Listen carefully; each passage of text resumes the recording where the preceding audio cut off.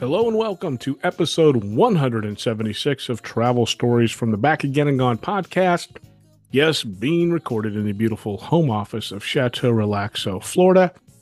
And tonight, it's time for another random show. Thanks for listening.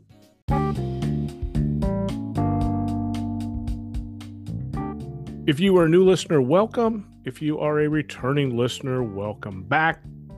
And tonight I am partaking in one of Asheville, North Carolina's finest Sierra Nevada liquid hoppiness IPA, a juicy IPA coming in at 7% ABV. So that's what's on tap for tonight. So one trip since our last episode, and it came in the form of a 1,500-mile road trip, Chateau Relaxo to Fort Oglethorpe, Georgia, up to Nashville, Tennessee, back down to Flowery Branch, Georgia, up to Demorest, Georgia, and then finally back to Chateau Relaxo. Now, the Hampton Inn in Fort Oglethorpe, Georgia was a new stop for me. It gave me a bit of a surprise. They offered me an upgrade at check-in, and Hamptons typically don't have a lot of upgrades, but since it was a single night, for the most part, turn and burn, I declined. But the surprise came in the form of when I entered my room, one of the hotel beds was significantly lower than the other one. So a little CSI investigation showed that that bed only had a mattress, no box spring, just the mattress laying on the platform. When I opened the blinds, I saw a dumpster with 7 or 8 box springs and mattresses in it, so the crime is solved. Apparently, I had checked in mid-hotel restoration. Now, the next couple of nights were in Nashville, Tennessee, and due to hotel pricing combined with me booking a little bit too late, which we'll talk about in a bit, I couldn't in good conscience stay downtown. As I pulled into the parking lot of the Spring Hill Suites, guess what? I saw yet another dumpster filled with worn hotel furnishings. But in addition to that, there was a building permit sticker plastered on the front door. My heart sank, not again. But as I checked in, I asked if they were under renovations. They said they weren't. The renovations were done except for some landscaping out front. And the tip-in was that my room looked like it belonged on the page of the West Elm webpage. The furnishings were amazing. It's been a long time since I've stayed at the Spring Hill Suites. And it's only been a few years since I've stayed at a Marriott property, but I had forgotten that Marriott supplies toiletries in bulk. 3 bottles stuck to my shower wall. I know we're trying to reduce our carbon footprint, but I want my own bottle of body wash. Since Nashville was on the agenda, my last trip to Nashville was winter 2021. I decided to throw in 5 Nashville tips. Number 1, Nashville has been deemed Nash Vegas, of course, due to all the neon signs that grace Broadway. And every single travel guide or travel expert will encourage you to visit Broadway, and you should, but don't overlook things like the Nashville Zoo, Music Row, Belle Meade Historic Site. If you're into cars, there's the Lane Motor Museum, there's the Grand Ole Opry. There's plenty to do. Number 2, if you're into sports, and if you time it right, you've got Titans football, Predators hockey. If you're into baseball, the Nashville Sounds, or even soccer with the Nashville SC. Number 3, beyond music, Nashville is a truly up-and-coming whiskey town. There are plenty of whiskey tours. They drive and you drink. The CEO and I took a couple of those a few years ago. Plus, you got George Dickel just down the road, as well as Jack Daniels. Now, here's a tip. Number 4, it's a food tip, and I picked this up not long ago, but you'll hear everybody talk about Hattie B's, and Hattie B's claim to fame is their Nashville hot chicken. And no matter what time you get to Hattie B's, there will be a long line stretching outside and down the block. But I did not know that Hattie B's offers online to-go ordering. Get online, order, skip the line, enjoy your meal, as well as the time you save by not waiting in the Hattie B's line. And the last tip, number 5, is a little bit pricey, but it is try to stay downtown.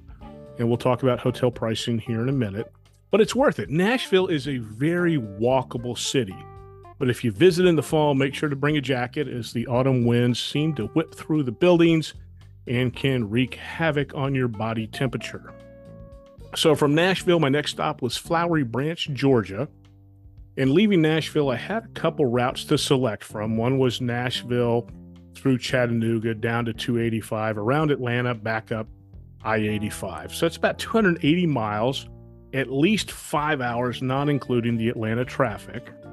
And then my other choice was Nashville south through Chattanooga, but go up north through Cleveland, Tennessee, and hang a right, go across the top of Lake Ocoee, and then coming out just above Gainesville, a little bit longer, 317 miles, and just over 5 hours.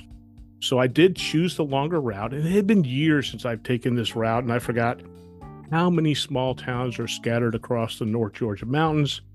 You know, sometimes it does pay to take the longer route, or in the words of Ferris Bueller, life moves pretty fast. If you don't stop and look around once in a while, you could miss it.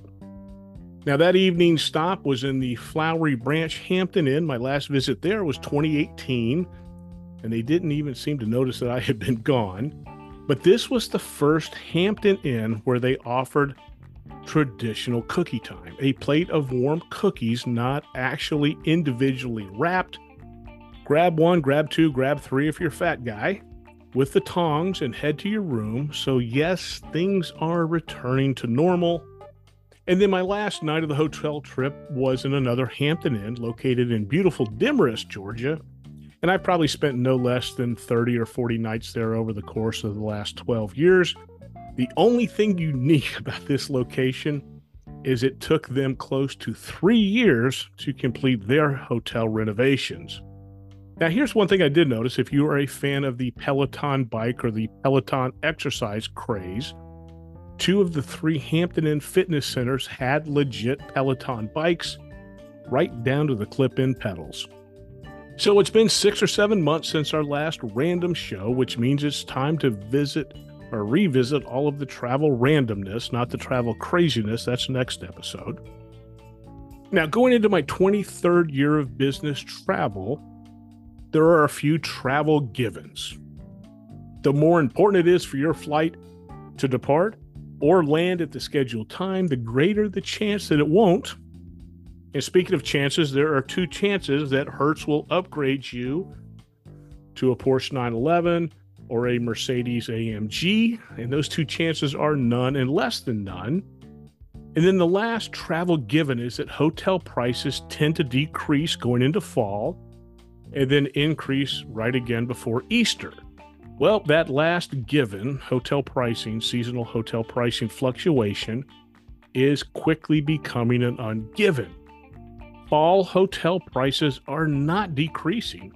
On this last road trip, I had planned to spend Sunday night in Dalton, Georgia. They've got a beautiful Hilton Garden Inn there I stayed at many times. But driving just 20 miles up I-75 closer to my destination saved $30.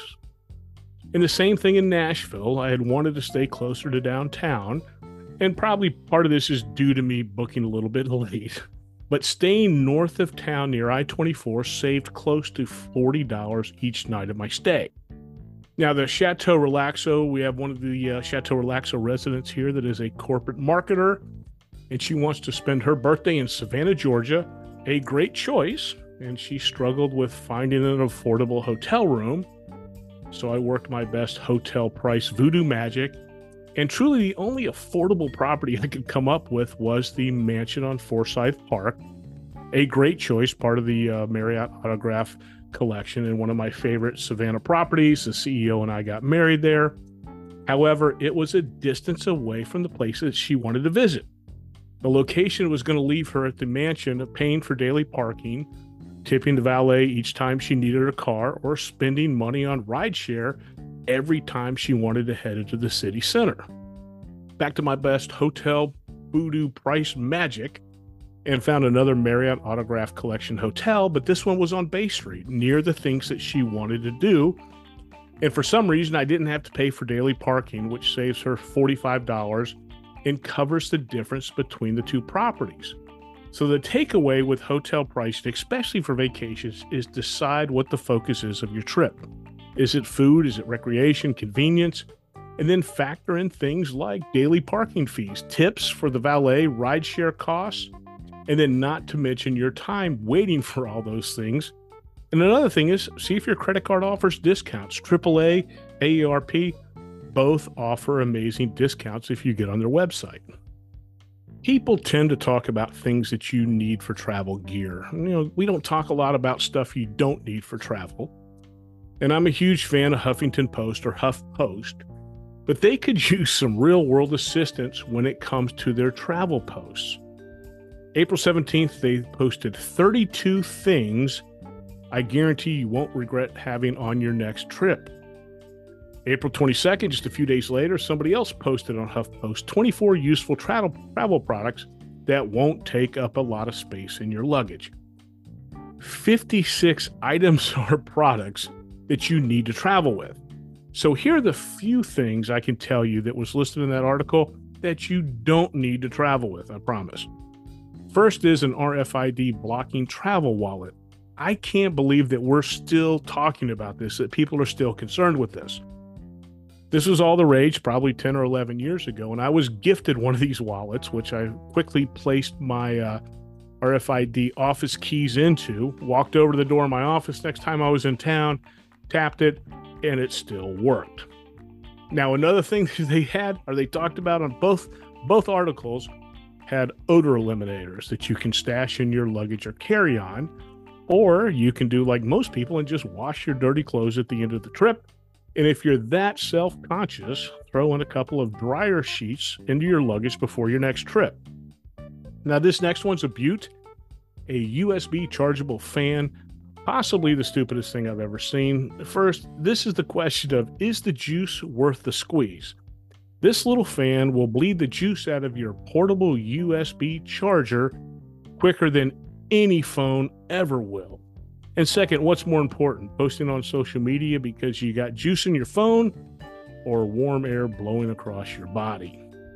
This last one was a gem, some laundry soap sheets. Yes, soap sheets so you can do laundry on the road. While these are less than $8, I'm here to tell you that I've done laundry once in 23 years of traveling, and it was after spending the day rafting in the Upper Gauley River. Now, there were, out of those 56 items, a couple of nuggets. The first one's a no-brainer, a set of compression packing cubes. I've traveled with mine for probably the last 10 years. Use them on every trip. I think everybody in the family has one as well. And the other one is a Wallet Ninja with 18 different functions. And the entrepreneur gave me one of these several years ago as a gift. And it does have its uses. There's an eyeglass screwdriver, a letter opener, a nail puller in case you need to pull some nails while you're traveling, a bottle opener, very useful, and plus it's TSA approved. One of my favorite travel blogosphere sites, The Points Guy, posted this in August. Till death or a first-class upgrade do us part. Testing wetty valves at 35,000 feet, the author Cameron Sperance, S-P-E-R-A-N-C-E, started with this: I'm not going to look like the best person in this story. So his 3,700 word post details how Cameron received an upgrade and his husband didn't, and the feelings and emotions that they both experienced. Now, Cameron summed the post up by asking this: what would you have done in this situation? Cameron took the upgrade. Or what have you already done when you were cleared for an upgrade, but a loved one didn't? So I've been married the better part of 35 years of my 58. And I can easily answer the question of what I would have done is I would offer the CEO the upgrade, and she would refuse to take it. So in turn, I would pass on it. Now, one of the best trips that I ever had was I was still flying Delta, and all of us were heading to Washington, D.C. I pulled an upgrade, which I quickly handed over to the entrepreneur, and he was probably, 19 or 20 at the time, but he had 3 of the best hours of his life on that flight. Now, when I did fly Delta, I got priority boarding, and I would still board with the CEO. Even now, when we fly Southwest, I have A+ boarding. We still pay the extra $30 so she can have early boarding as well, and we at least board in the same group. Now, this next topic will make my therapist shake his head or make him realize that he has a steady revenue stream with me as a client. Last May, Tanner Saunders from The Points Guy posted why I love hotel bars, especially when I travel solo. So Tanner spent several paragraphs talking about solo travel, but I think he summed the post up with this: hotels, in a way, are a microcosm of the world, and grabbing a bar stool at a hotel bar is like a front row seat to a show performed in many languages and with many acts happening simultaneously. In 1 hour, you can see a comedy as a bachelorette party stumbles in from a rowdy night out. You can see drama as a couple argues over whose fault it really was that they booked plane tickets for an airport that's actually a good 2 hours away from the city center, or even just raw dialogue between yourself and the bartender. Improv, as you will. So Tanner writes more eloquently than I could ever speak, but a hotel bar, and make that a good hotel bar, is truly people watching at its best. I mean, you can watch people while you're enjoying a Diet Coke as the CEO does. You can do people watching as you're throwing back a couple local beers. My pro tip is always to sit at the bar, especially if you're traveling solo. I've yet to meet a bartender that's an introvert. They welcome conversation. They love to talk about their town, and they love to talk about the craziness they see as a hotel bartender. In late April, Lifehacker asked their readers, what are your unwritten rules of flying? The article started off with, what airplane etiquette should be universally agreed upon, but others simply don't understand? And there are unwritten rules all around us, especially when it comes to marriage. The CEO and I have several unwritten rules, and I guarantee you that anyone outside the two of us would never, ever understand these. And the reader's comments about these unwritten rules were along the lines of what you'd expect. Don't carry a bag on a plane if you can't put it in the overhead bin. No bare feet. Socks are okay, but no bare feet. The center seat gets priority on the shared armrests. Now, my unwritten rules of travel are a little bit different. If my flight goes out of gate 102, or actually in the morning I have a flight out of gate 102 at MCO, I will not sit at gate 102. I will sit at gate 101, 103, 104, but I never sit at the gate that my plane actually goes out of until they start calling us to board. When entering the plane, I always tap the outside of the plane right above the door, and I always sit on the left side of the plane. Now, in season 4 of The Office, Michael Scott said, I'm not superstitious, but I am a little stitious. For me, I'm not even a little stitious as to why I do these things, but I do. So a few weeks ago, a friend asked me, had COVID changed how I travel? And of course, the easy answer was, I guess. And then our conversation switched to something completely different. My Nashville trip started out on September 11th. So I was doing as I normally do. I was packing the day before, September 10th. And during packing, I decided to clean out my laptop bag, and then came across a handful of masks that I hadn't worn in probably 6 or 7 months. And I'm throwing the masks away. And I started thinking about the events of 9/11, as well as that COVID travel conversation I had with my friend just a few weeks prior. So I've been through 2 major travel disruptions in my life. With 9/11, I was a baby road warrior and really didn't know what was going on or what I was doing when it came to business travel at all. You know, all I knew after 9/11 was that I needed to get to the airport 3 hours before my flight, and then more than likely someone was going to inspect my luggage. Now, with COVID, I have noticed a few changes. Probably the biggest change is that I pay attention to cancellation policies with hotel rooms. You know, hotel rooms have doubled down when it comes to revenue preservation, and what better way than forbidding last-minute cancellations? Another thing is I don't book travel as far in advance as I used to, and this is changing a bit as COVID numbers are decreasing, but I'm still not booking, especially airfare, 30 and 45 days out. And in case you haven't checked, airfare prices have increased. I'm also doing more road trips. I think this coming week will be my first flight since June, but it's not for fear of getting sick while flying. The reason is that I don't miss the hassle of the airport and the flight delays.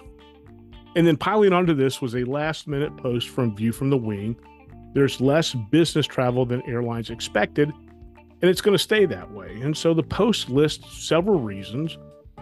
such as visiting customers in their offices happens less when those customers aren't in their office.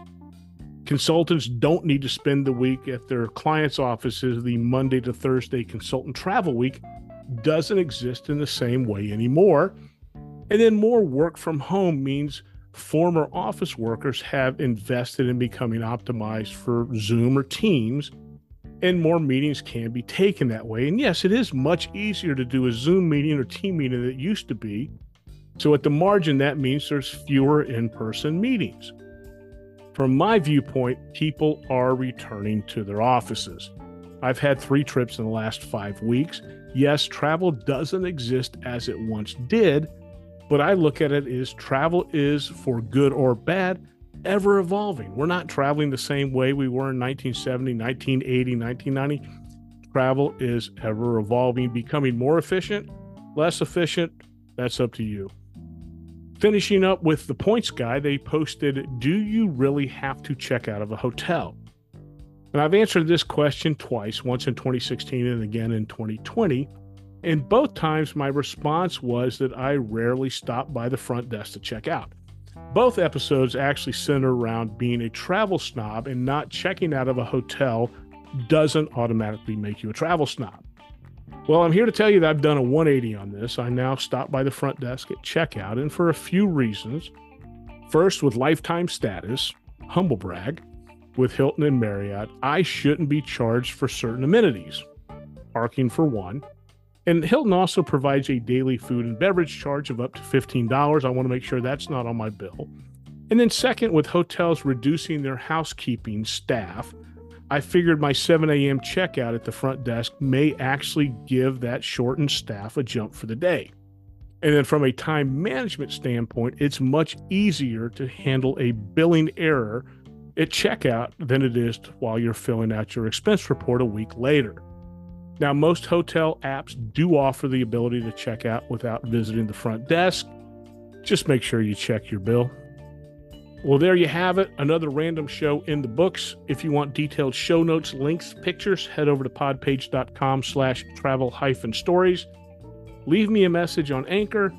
Shoot me an email, travelfrick@gmail.com. That's travelfrick@gmail.com. As I always say, travel safe, stay safe, and thanks for listening.